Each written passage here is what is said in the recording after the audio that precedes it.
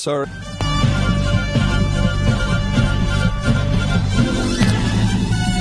This is Viewpoint with attorney and author Chuck Crismier.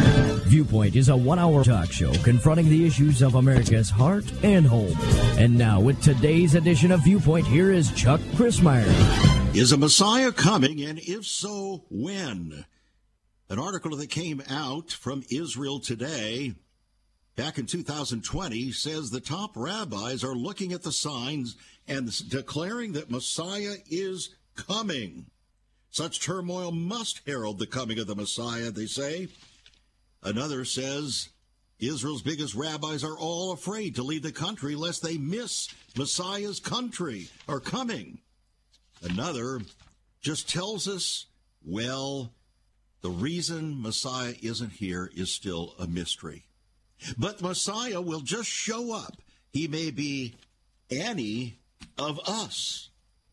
Welcome to Viewpoint. I'm Chuck Crismier's conversation with ever-increasing conviction, talk that transforms, and I trust today will be no exception as we talk about the Jewish view of Messiah, Maschiach, the Anointed One, the Holy One of Israel.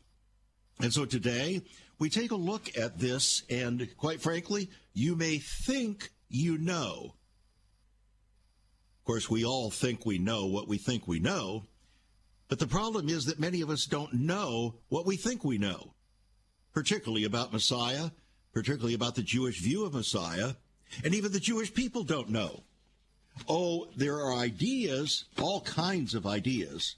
But today on Viewpoint, we're going to take a look at what those look like and why it might be important. So, again, I welcome you to Viewpoint. A conversation, as always, with ever-increasing conviction, talk that transforms. In 2021, February 5th, an article appeared on the Accidental Talmudist. It was an interview. Actually, it appeared on Arutz Sheva, Israel National News. It was from an article called The Accidental Talmudist, and it was an interview with Rabbi Reuven Wilt. And here are some of the things that he said, about Messiah, about the coming of Messiah. He said, the Maschiach, Messiah, will just show up. He may be any one of us. Now, what do you understand from that? The Jewish people believe not in a divine Messiah, but a Messiah who is human, just like you and just like me. Now, why do they believe that? Because Moses said that God was going to raise up one just like me who would lead the people. And so they take that to mean that Moses said that the Messiah would be just like him, just a mere man, just like him. According to this particular interview, the main truth of Messiah is an awareness to see that the true energy in the physical world, to see the true energy in the physical world. He also said the goal is to receive higher levels of consciousness and awareness of godly consciousness that will be Maschiach, or Messiah. He went on to say that in the days of the Messiah, the Holy Temple is going to be a magnet for the entire world. The hub of humanity will be Jerusalem. Jerusalem will be the capital of the world, he said. This is so many direct quotes. He went on to say that the unholy is not comfortable with the restoration of Jerusalem and the building of the temple. For Maschiach, or the Messiah, to come, Israel has to be a Jewish place, he said. It takes for the Jewish people to live in the land of Israel, to set the stage for this incredible divine download. There is a great struggle to keep that from happening, he said. But he also said the reason the Messiah isn't here is still a mystery. Well, is it? And to what extent is it a mystery? And is a Messiah, is the Maschiach, is the Holy One, the Anointed One of Israel coming? And if he's anointed, is he a mere man? According to the Jewish understanding, Orthodox Jewish understanding, not liberal, Orthodox Jewish understanding, the Messiah, when he comes, will be a mere man. I want you to consider the implications of that. Because if he's a mere man, he's going to die. And if he's going to die, then what's going to happen after he dies? Is there any kind of eternal vision among the Jewish people, a real eternal vision concerning Messiah? Or is it a kind of alternate eternal vision that Israel as a land, as a country, or as whatever it is, among the Jewish people will continue to rule the world until whenever? Some believe the end of time, others believe forever. But there would be no actual living Messiah other than a temporal figure who would be like Moses. Do we have your attention yet? I hope so. And so today on Viewpoint, we're going to be asking the question, who is this? Because there are many things in the Bible, both Old and New Testaments, that talk about the coming of a Messiah. The unfortunate thing is that traditions have become like a shroud that continues to envelop the very idea of a Messiah and his very identity. And that's why we want to talk about that here today on Viewpoint. Messiah's identity demands that we have to reconcile truth and tradition. And truth and tradition have to become, shall we say, congruent in order for tradition to be true and for truth to verify tradition. But unfortunately, that means that each one has to be indistinguishable from the other, truth and tradition. So for truth would demand that tradition be wrapped completely without any observable difference by the truth that it must support. And that's perhaps the greatest challenge to both Jew and Gentile in, shall we say, unveiling the mystery of the ages, because we humans inevitably create and embrace traditions that supersede, override truth upon which we claim our traditions rest. That's a problem both for Jews and it's a problem for Gentile professing Christians. So, as you probably know, the deepest rooted traditions regarding Messiah are found in both the Torah, that is the first 5 books of Moses, and the Tanakh, that is the law, the wisdom, literature, and the prophets, the Old Testament. Historic biblical Judaism embraces these sources as the ultimate, consummate expression of truth upon which Jewish traditions have been established. Now, the same could be arguably claimed by conservative Bible-believing Christians, the difference being an interpretation of various passages, particularly those related to the coming Messiah. So, today, we want to take a look at the Jewish view of Messiah, and then by definition or by implication, it will help us to contrast that with the view of professing Christians. So, I welcome you aboard. Should we call it the evolution of Judaism and the Christian church with regard to Messiah? I don't know if that's a correct term or not, but you might see why it might be used. Is the Maschiach a man or a movement? Is he actually a person? Or is it just a messianic age? We'll be right back. Once upon a time, children could pray and read their Bibles in school. Divorces were practically unknown, as was child abuse. In our once great America, virginity and chastity were popular virtues and homosexuality was an abomination. So what happened in just one generation? Hi, I'm Chuck Christmeyer, and I urge you to join me daily on Viewpoint, where we discuss the most challenging issues touching our hearts and homes. Could America's moral slide relate to the Fourth Commandment? Listen to Viewpoint on this radio station or anytime at saveus.org.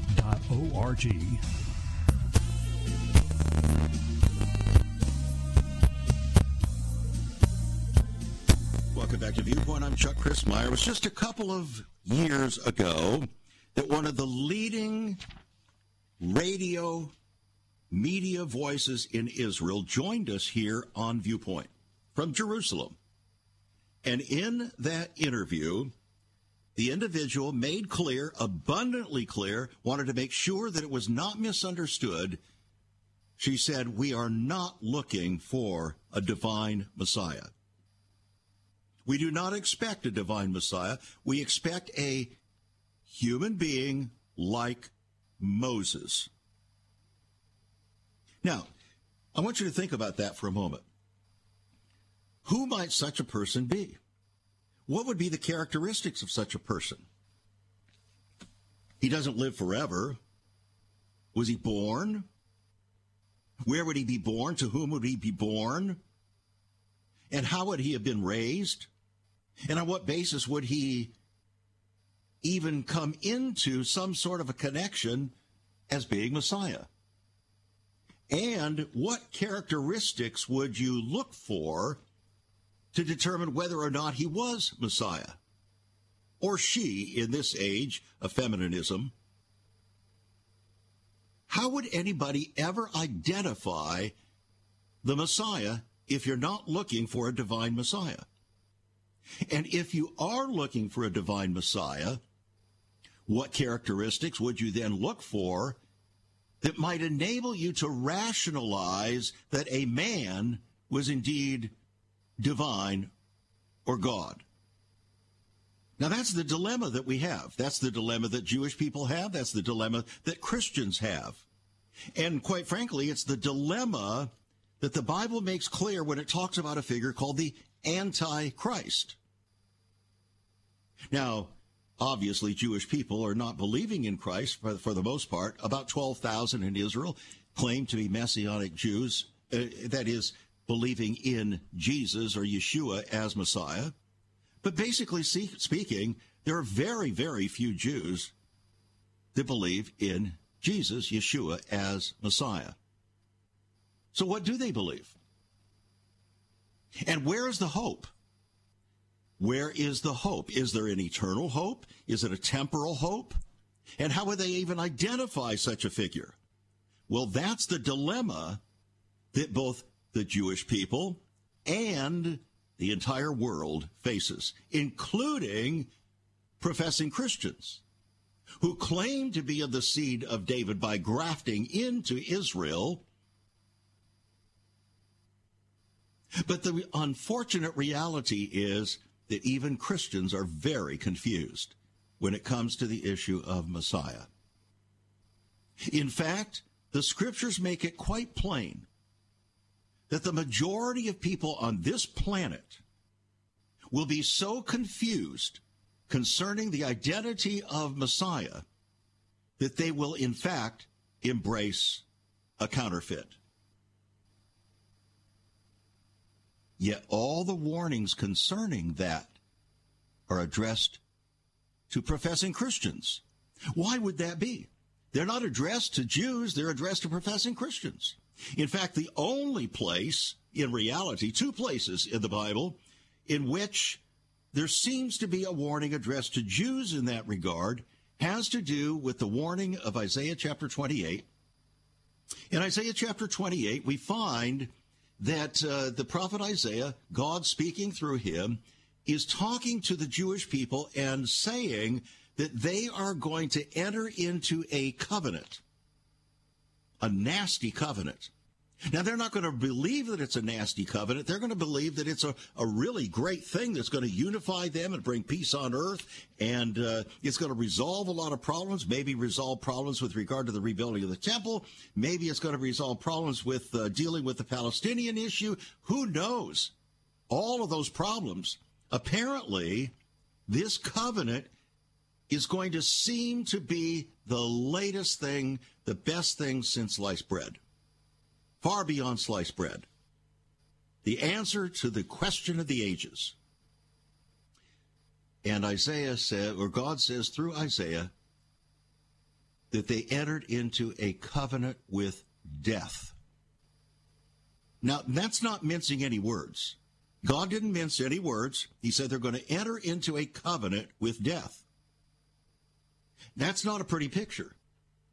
Which means there's something so dastardly about that covenant that they do not recognize or are willing to take a leap of faith, so to speak, that is undeserved and irrational because they want so badly to achieve a certain goal, perhaps the rebuilding of the long-lost temple. What a lure that would be. What an attraction that would be, because it's the clearest thing to expressing the identity of the Jewish people in Israel, certainly, and worldwide. The rebuilding of the temple. Until that happens, they have no means of atonement, because the temple was required in the Torah. The first 5 books of Moses was absolutely necessary, first the tabernacle and then replaced by the temple, before they could have the requisite sacrifices to atone for their sin. Without the temple, they were not permitted under the Torah to offer the sacrifices. Therefore, there is no atonement for sin. And they know that. Since 70 A.D., when the Romans destroyed the temple, the second temple, the temple of Jesus' time, there has been no biblical atonement for sin for the Jewish people because they rejected Messiah. They rejected Jesus as the Lamb of God who would take away the sin of the world, who was sacrificed once and for all for their sin. Therefore, the only thing left is a rationalized form of, shall we say, atonement for sin. And that is what is called mitzvah, or good works. The rabbis came up with the idea. They said, well, this is better than the atonement. This is really good stuff. We'll do good works. And so out of that comes the whole idea that developed of tikkun olam, which is the redemption of the world through good works. So that means, in effect, that every person becomes their own savior. Every person becomes, in effect, their own Messiah, just like this rabbi said. This rabbi that we read about, he said, the Messiah will just show up. He might be any of us. Maybe he's all of us. As we're all doing these good works, then each one of us becomes pseudo-divine in our own right. And if the whole world, starting with the Jewish people, becomes pseudo-divine in their own right, then, in fact, everyone becomes a god in their own right. And who could possibly argue with 8 billion gods on the planet if we're all God? And that problem has been brought to light just in the last 2 days in the United States of America with regard to one of the Republican candidates for president. He's a very well-spoken person. He has many wonderful, great ideas. And he is Hindu. So people are asking him, well, in a nation that has grown up with a Christian tradition and understanding as its foundation, then why should we elect you as a Hindu, a confirmed Hindu, to be our president? And here's his answer. I believe in one God, just like you do.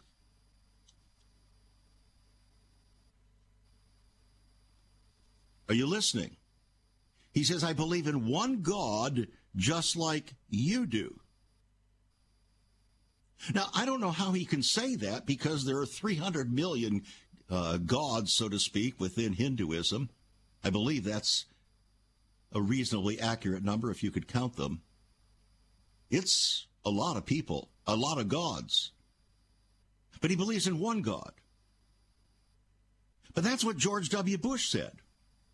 You remember after Gulf War I, one of the very first things he said was, Jews, Muslims, and Christians all worship the same God. Now, if that be true, they would all have the same Messiah. Right? But he didn't leave it there. About 2 weeks later, he said, and by the way, all religions worship the same God. Therefore, all religions would have the same Messiah, right? Well, how could they all have the same Messiah when Islam claims that it's blasphemy worthy of death to claim that Jesus died on the cross as Messiah? Something's wrong with our understanding, with our picture. And so we have this sincere desire to see unity, unity, unity, this our cry. We are the world. We'll bring everybody together in this wonderful, peaceful harmony, which is called by Reformed Jews the Messianic Age. And so, in front of me is an article that I printed out from that famous site of absolute authority called Wikipedia. It's called Messianic Age. It says, in Abrahamic religions, the Messianic Age is the future period of time on earth in which the Messiah will reign and bring universal peace and brotherhood without any evil. And many believe that there will be such an age. Some refer to it as the consummate kingdom of God or the world to come. Well, that's true. That's a true statement, but it's not all true. According to Jewish tradition, the Messianic era will be one of global peace and harmony, an era free of strife and hardship. That's what the word shalom means, friends. It's a bringing together of all aspects, emotional and political and all of that, coming together in one composite called shalom, peace and prosperity. The famous Jewish fellow Maimonides described the Messianic era this way. And at that time there will be no hunger or war, no jealousy or rivalry. The people of Israel will be of great wisdom. They will perceive the esoteric truths and comprehend their Creator's wisdom, as is the capacity of man. And according to the Talmud and the Midrash, which are additional religious documents put together by the rabbis in Israel, and the ancient Kabbalistic work, the Zohar, the Messiah must arrive before the year 6000 from the time of creation. Oh, well, that starts putting a time frame on things. So where are we? Where are we? Where do the Jewish people believe that we are in the 6,000 years since creation? Well, they believe that it's somewhere around 57, 80 something, I think it is, the latest. So in other words, we would be over 200 years away right now, over 200 years away from the 6,000th year since creation, according to the calculations of the rabbis and Archbishop Usher. So there is a sense that indeed the Messiah would come, the Messianic age would be about 6,000 years after creation. So when was creation? We had a gentleman on this program a number of months ago who thought he had it all figured out, and he had done a masterful job of trying to work things out and so on. And he thought that he could calculate out within a few years exactly when that would be. I think it's a dangerous thing to try to do that. One of the reasons it's dangerous is because so many people have tried to do it. Another reason it's so dangerous is because it causes us to think that somehow you and I can determine the day and the hour of Christ's coming or the Messiah's coming, however you're looking at Jew or Gentile, when the Scripture says no man knows the day or the hour. So the answer is, well, yeah, we don't know the day or the hour, but we can know the season. And I agree with that. But when is that season? You see, in order to understand that, you've got to understand when the creation took place. Archbishop Usher says it began at 4 BC, as we understand the calendar. Is that true? Well, that's his viewpoint, and he's done massive calculations to prove it. The Jewish people tend to have a similar kind of idea, but then when you count down, they're nowhere near 6,000, except Archbishop Usher is. So where are we? What are we to expect? What are the Jewish people expecting with regard to Messiah? We'll be right back. There is so much more about Chuck Crismier and Save America Ministries on our website, saveus.org. For example, under the marriage section, God has marriage on his mind. Chuck has some great resources to strengthen your marriage. First off, a fact sheet on the state of the marital union, a fact sheet on the state of ministry, marriage, and morals. SaveUS.org. Marriage, divorce, and remarriage. What does the Bible really teach about this? Find all of this at SaveUS.org. Also, a letter to pastors, the Hosea Project, SaveUS.org, and many more resources to strengthen your marriage. It's all on Chuck's website, SaveUS.org. Again, you can listen to Chuck's Viewpoint broadcast live and archived. Save America Ministries website at SaveUS.org.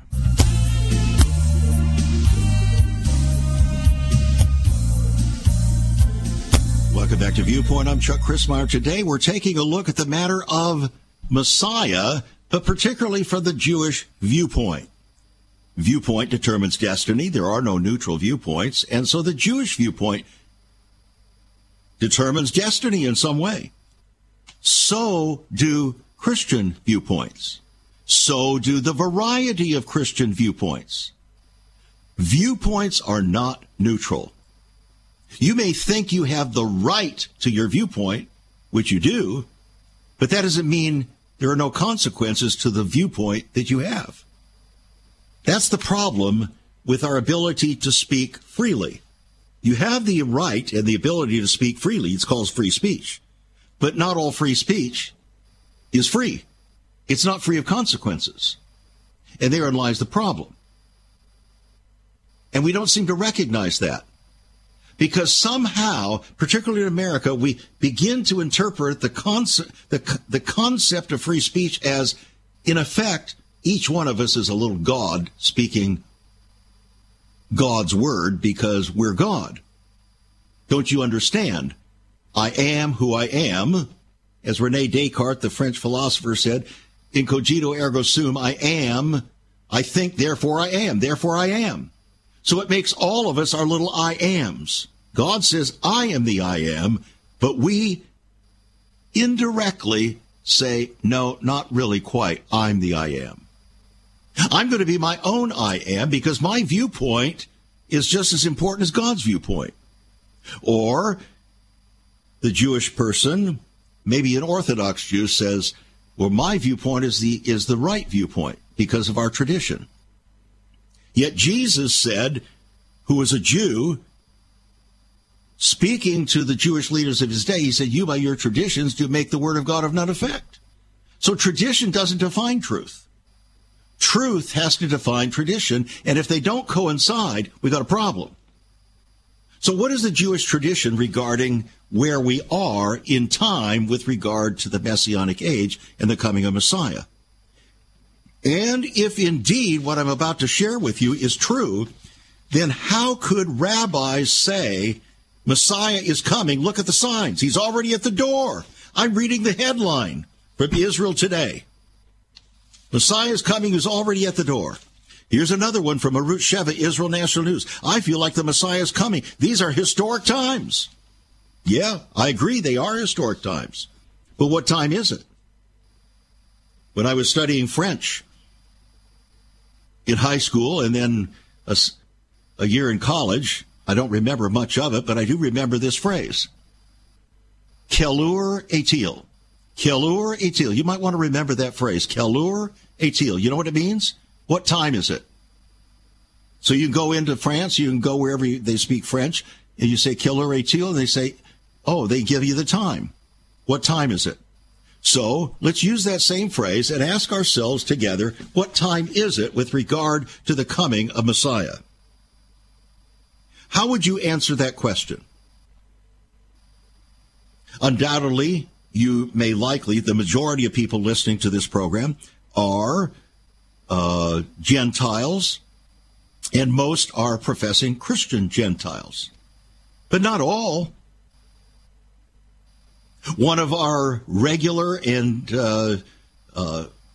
respected guest, Dr. Michael Brown, is a Jew, inside out. But he's also a believer in Messiah, Yeshua as Messiah. He's been on this program many times. And we value his viewpoint.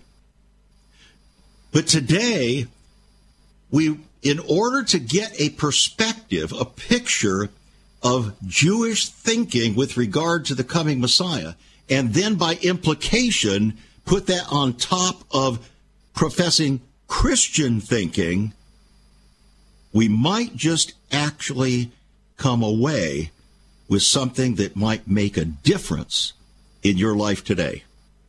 That's why we're talking about this. Otherwise, it's just information. God never commanded us to be informed, but rather to be transformed, right? That we might prove what is that good and acceptable and perfect will of God. Information leads to sometimes frustration because there's too much information. It also leads to pride. God's not interested in pride. He hates it. But when information is applied properly, it can lead to transformation in the light of God and the authority of his word. That's our goal. Before we go further today, I want to make available to you my latest book, Messiah, Unveiling the Mystery of the Ages. Messiah, Unveiling the Mystery of the Ages. Chapter 29, I believe. 27 is called Who Is This? It's talking about Messiah's identity. How would we identify Messiah? Was Yeshua actually the awaited Messiah? Would he be a man? And who is the Son of Man that Jesus talked about? Would Messiah also be divine or a deity? Who is this king? Could the Messiah be born? And if so, where? Where would he be born? How would we identify the Messiah? How would a Jewish person identify Messiah? Where there are two passages presented very provocatively by the book of Isaiah, chapter 52 and 53. They are two chapters that the rabbis almost steadfastly refuse to read in any synagogue. Why?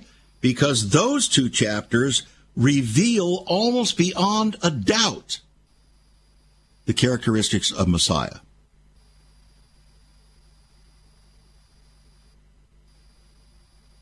Are you listening? And quite frankly, friends, there are things that our Christian pastors won't read either because they reveal things that, well, are just considered too troubling to their congregations. Might cost them some membership, might cost them some flow of funds for the new building program, and so on. Here's our problem.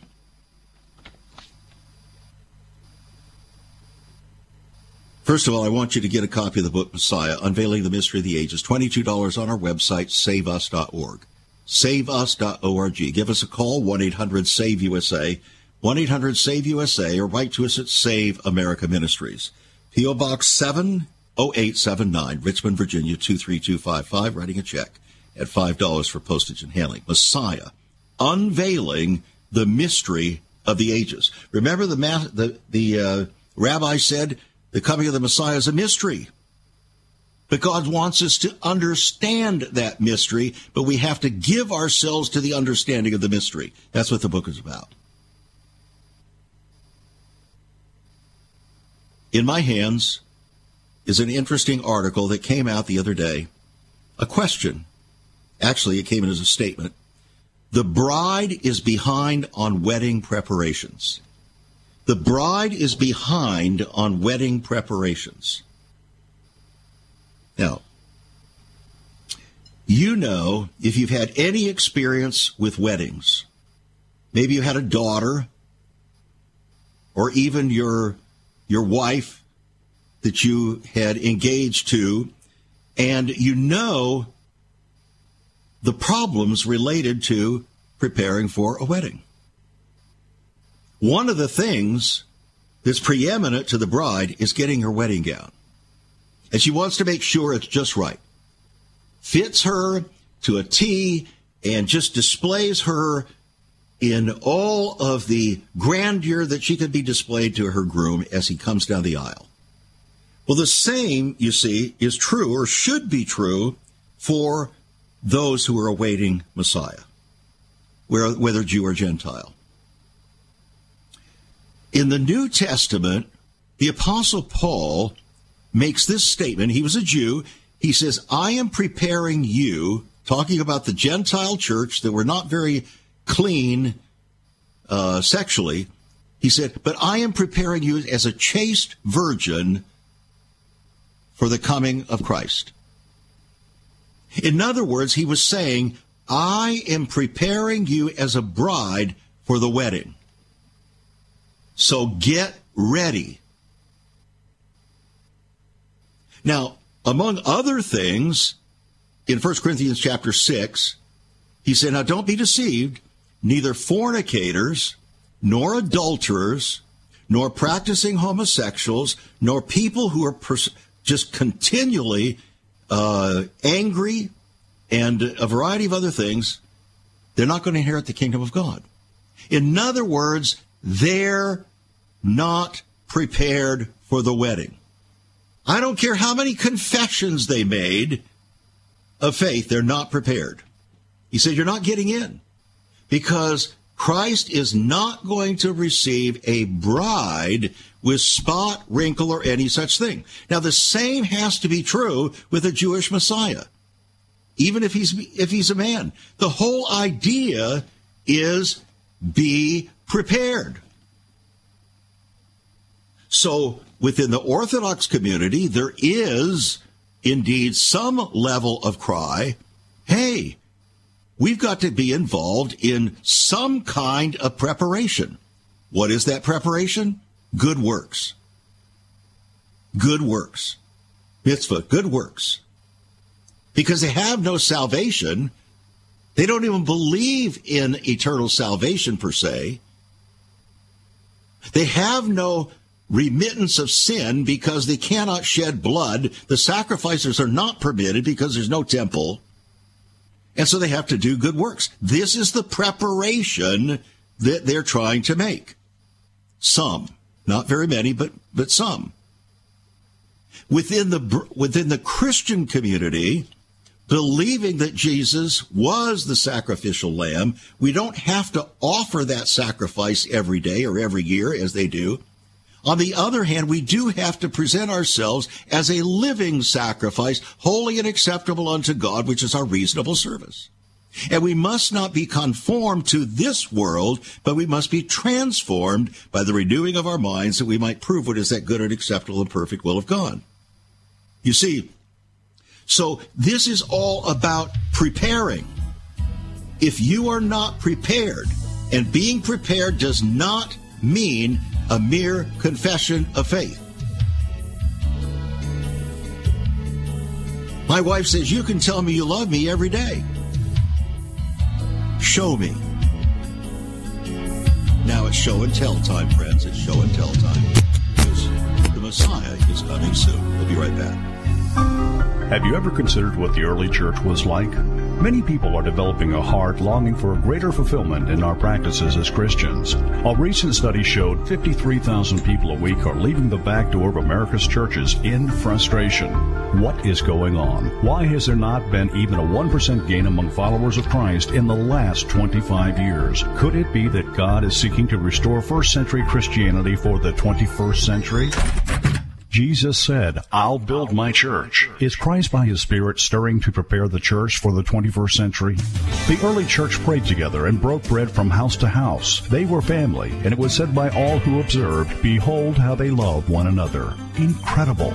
But the same can be found right now. Go to saveus.org and click Cell Church. We can revive first century Christianity for the 21st century. It's about people, not programs. It's about a body, not a building. That's saveus.org. Click Cell Church.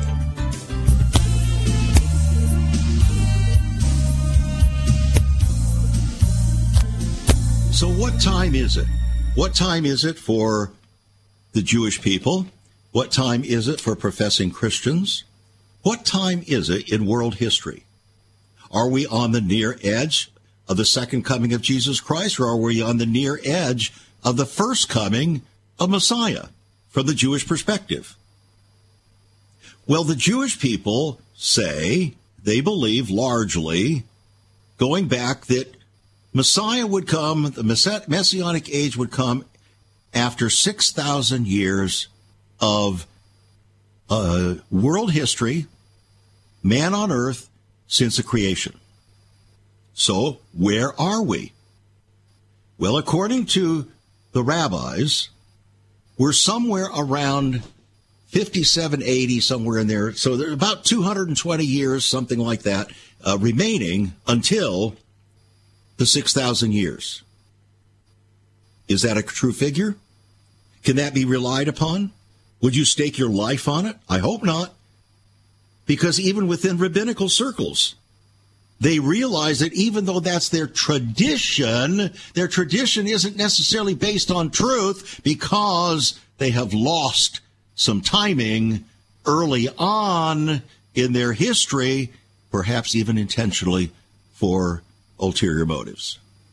So maybe we are right close to 6,000 years. Let's suppose we are.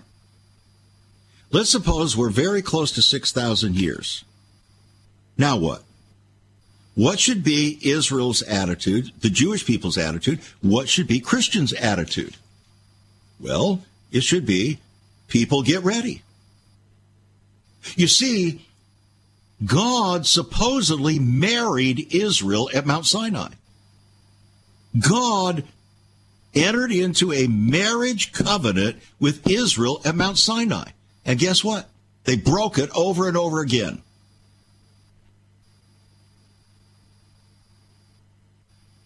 God said, I divorce you, but he never remarried. I want you to listen to that. God said, I divorce you, but he never remarried. Why didn't he remarry? Because he espoused himself only to one bride. And that is God's position with regard to marriage today. Never changed for Jew or Gentile. Jesus confirmed it. Paul confirmed it. But we don't like it. It's all about a marriage. It's all about getting ready. It's all about betrothal. It's all about being prepared as a chaste virgin for Christ. You say, well, I'm not a virgin. Well, but what Christ comes to do is cleanse us from all sin if we'll confess it. He said, I won't hold that against you or count it against you. But if we don't cooperate with his analysis, we're stuck with it.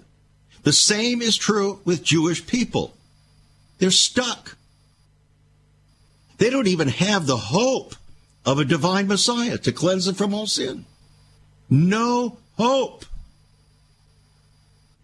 And the only hope is to somehow bring about some nice, good things for Israel. So what are some of those nice, good things? Well, here is a list from one, a political leader who will overthrow their enemies, who will rule Jerusalem and receive homage from other nations, who will make Jerusalem a political center, who will be preceded by cosmic signs, who will be a descendant of David, who would come after the return of Elijah, who would not associate with sinners, Gentiles, and the poor, in other words, Gentiles, who would uphold Judaism and will perform miracles. The Messianic kingdom would be accomplished through God's judgment on Israel's enemies. Or, here are the statement of expectations of the Jews about the Messiah. He would come out of the house of David. He was to liberate the Jews from the rule of the Romans. This is what they looked for in the days of Yeshua. To liberate the Jews from the rule of the Romans, to restore the kingdom of God, to do great things for Israel, to be a perfect king, to establish ultimate peace and joy, and to lead them into a time of great national power and prosperity. That's the vision or hope of Israel. It's called Tikvat Israel, the hope of Israel. But where is Messiah in the midst of it?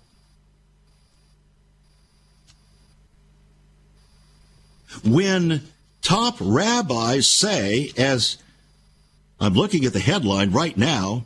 Came out on February 12th, 2020 from Israel Today. Look at the signs Messiah is coming. All the great rabbis of this generation are saying that the Messiah is about to reveal himself. The signs predicted in the Gemara, the Mishnah, the Midrash, everything is taking place one by one.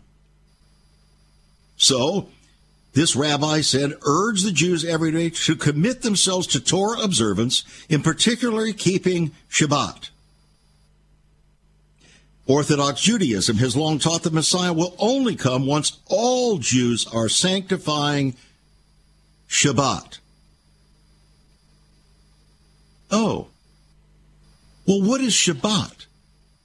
Shabbat, my friends, believe it or not, is the end of the work week.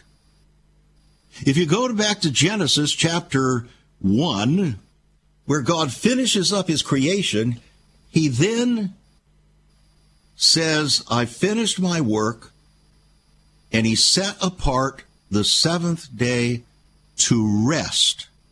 The Bible says he sanctified it. In other words, he set it apart. Why did God set apart the seventh day as Shabbat, or the day to cease man's labor, just as God ceased his labor? Because it was a prophetic foretelling, friends, of the end of the age when Messiah, the Prince of Peace, who would be the living Shabbat, would come to rule the people. That's what it is. So if we desecrate and don't revere and don't see what God was doing in his word through the appointment of the Sabbath, no wonder we're missing the points with regard to his coming, whether Jew or Gentile.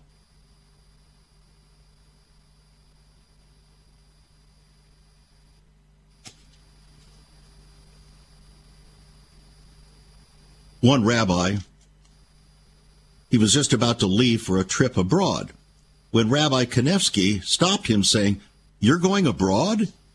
You don't know that the Messiah is standing at the door." Well, is he at the door? Remember in Revelation chapter 3, where Jesus says to the church at Laodicea, "Behold, I stand at the door and knock." Do you know what he was talking to?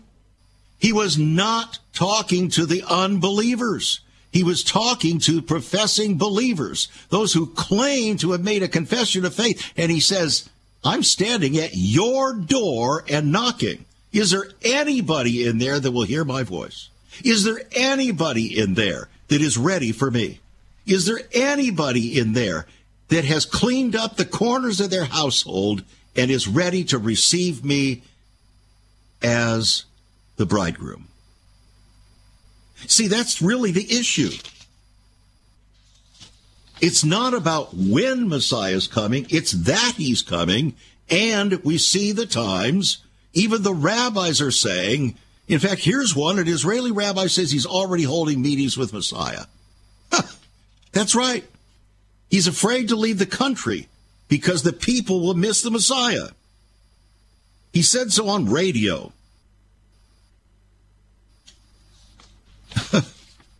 Look, you may think we're kind of dancing around here, but we're not dancing around. We're trying to get to the fundamental heart issue.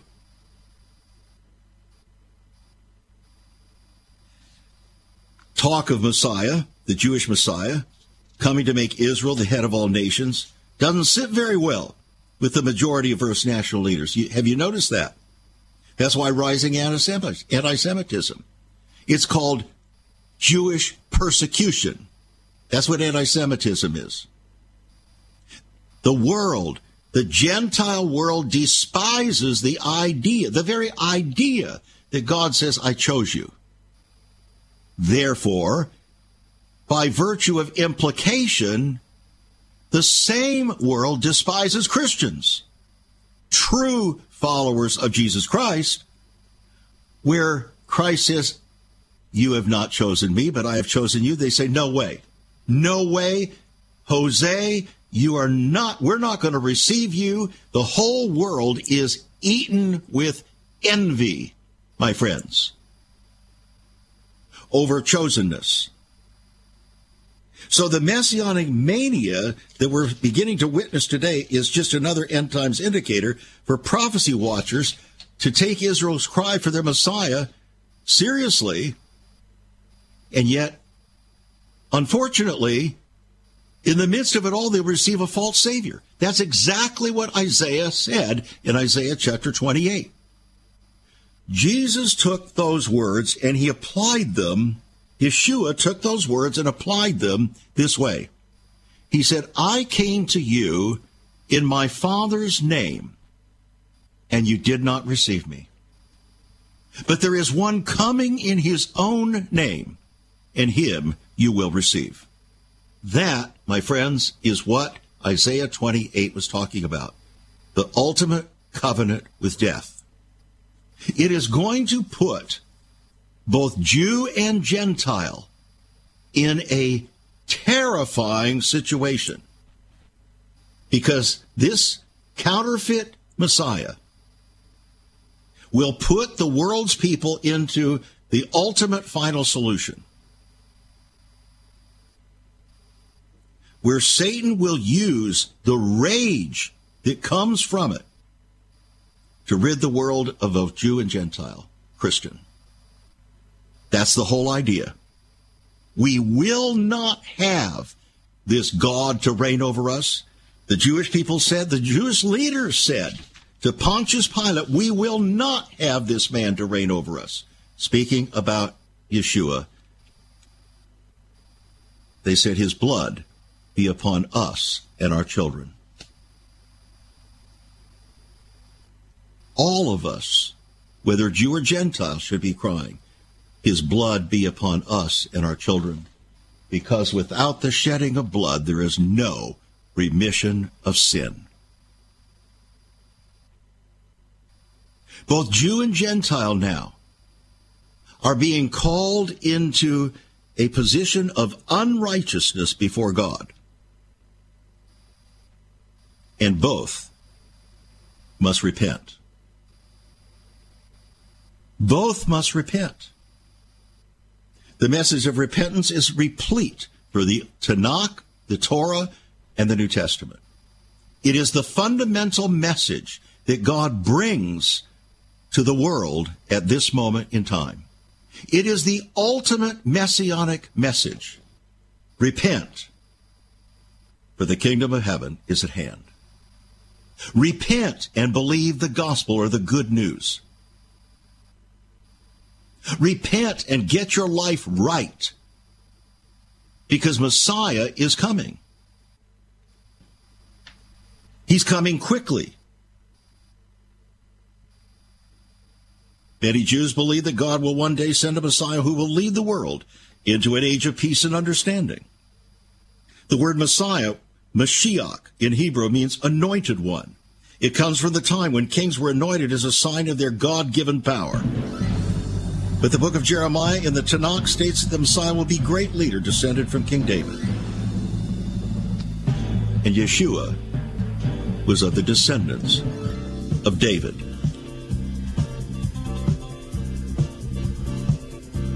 I want to urge you to get a copy of the book, Messiah, Unveiling the Mystery of the Ages. Oh, my friends, just that one chapter, 27, we haven't hardly even scratched the surface today. It will open your eyes. It's time for us, friends, to understand more deeply what is happening in our world. God's trying to prepare us and warn us. $22 will put the book in your hand. It's on our website, saveus.org. Messiah, Unveiling the Mystery of the Ages. Call us 1-800-SAVE-USA. Write to us. Become a partner, friends. Send your gifts by faith to Save America Ministries. Do it today, and let's pray for the peace of Jerusalem. Yes, through Messiah. You've been listening to Viewpoint with Chuck Christmeyer. Viewpoint is supported by the faithful gifts of our listeners. Let me urge you to become a partner with Chuck as a voice to the church declaring vision for the nation.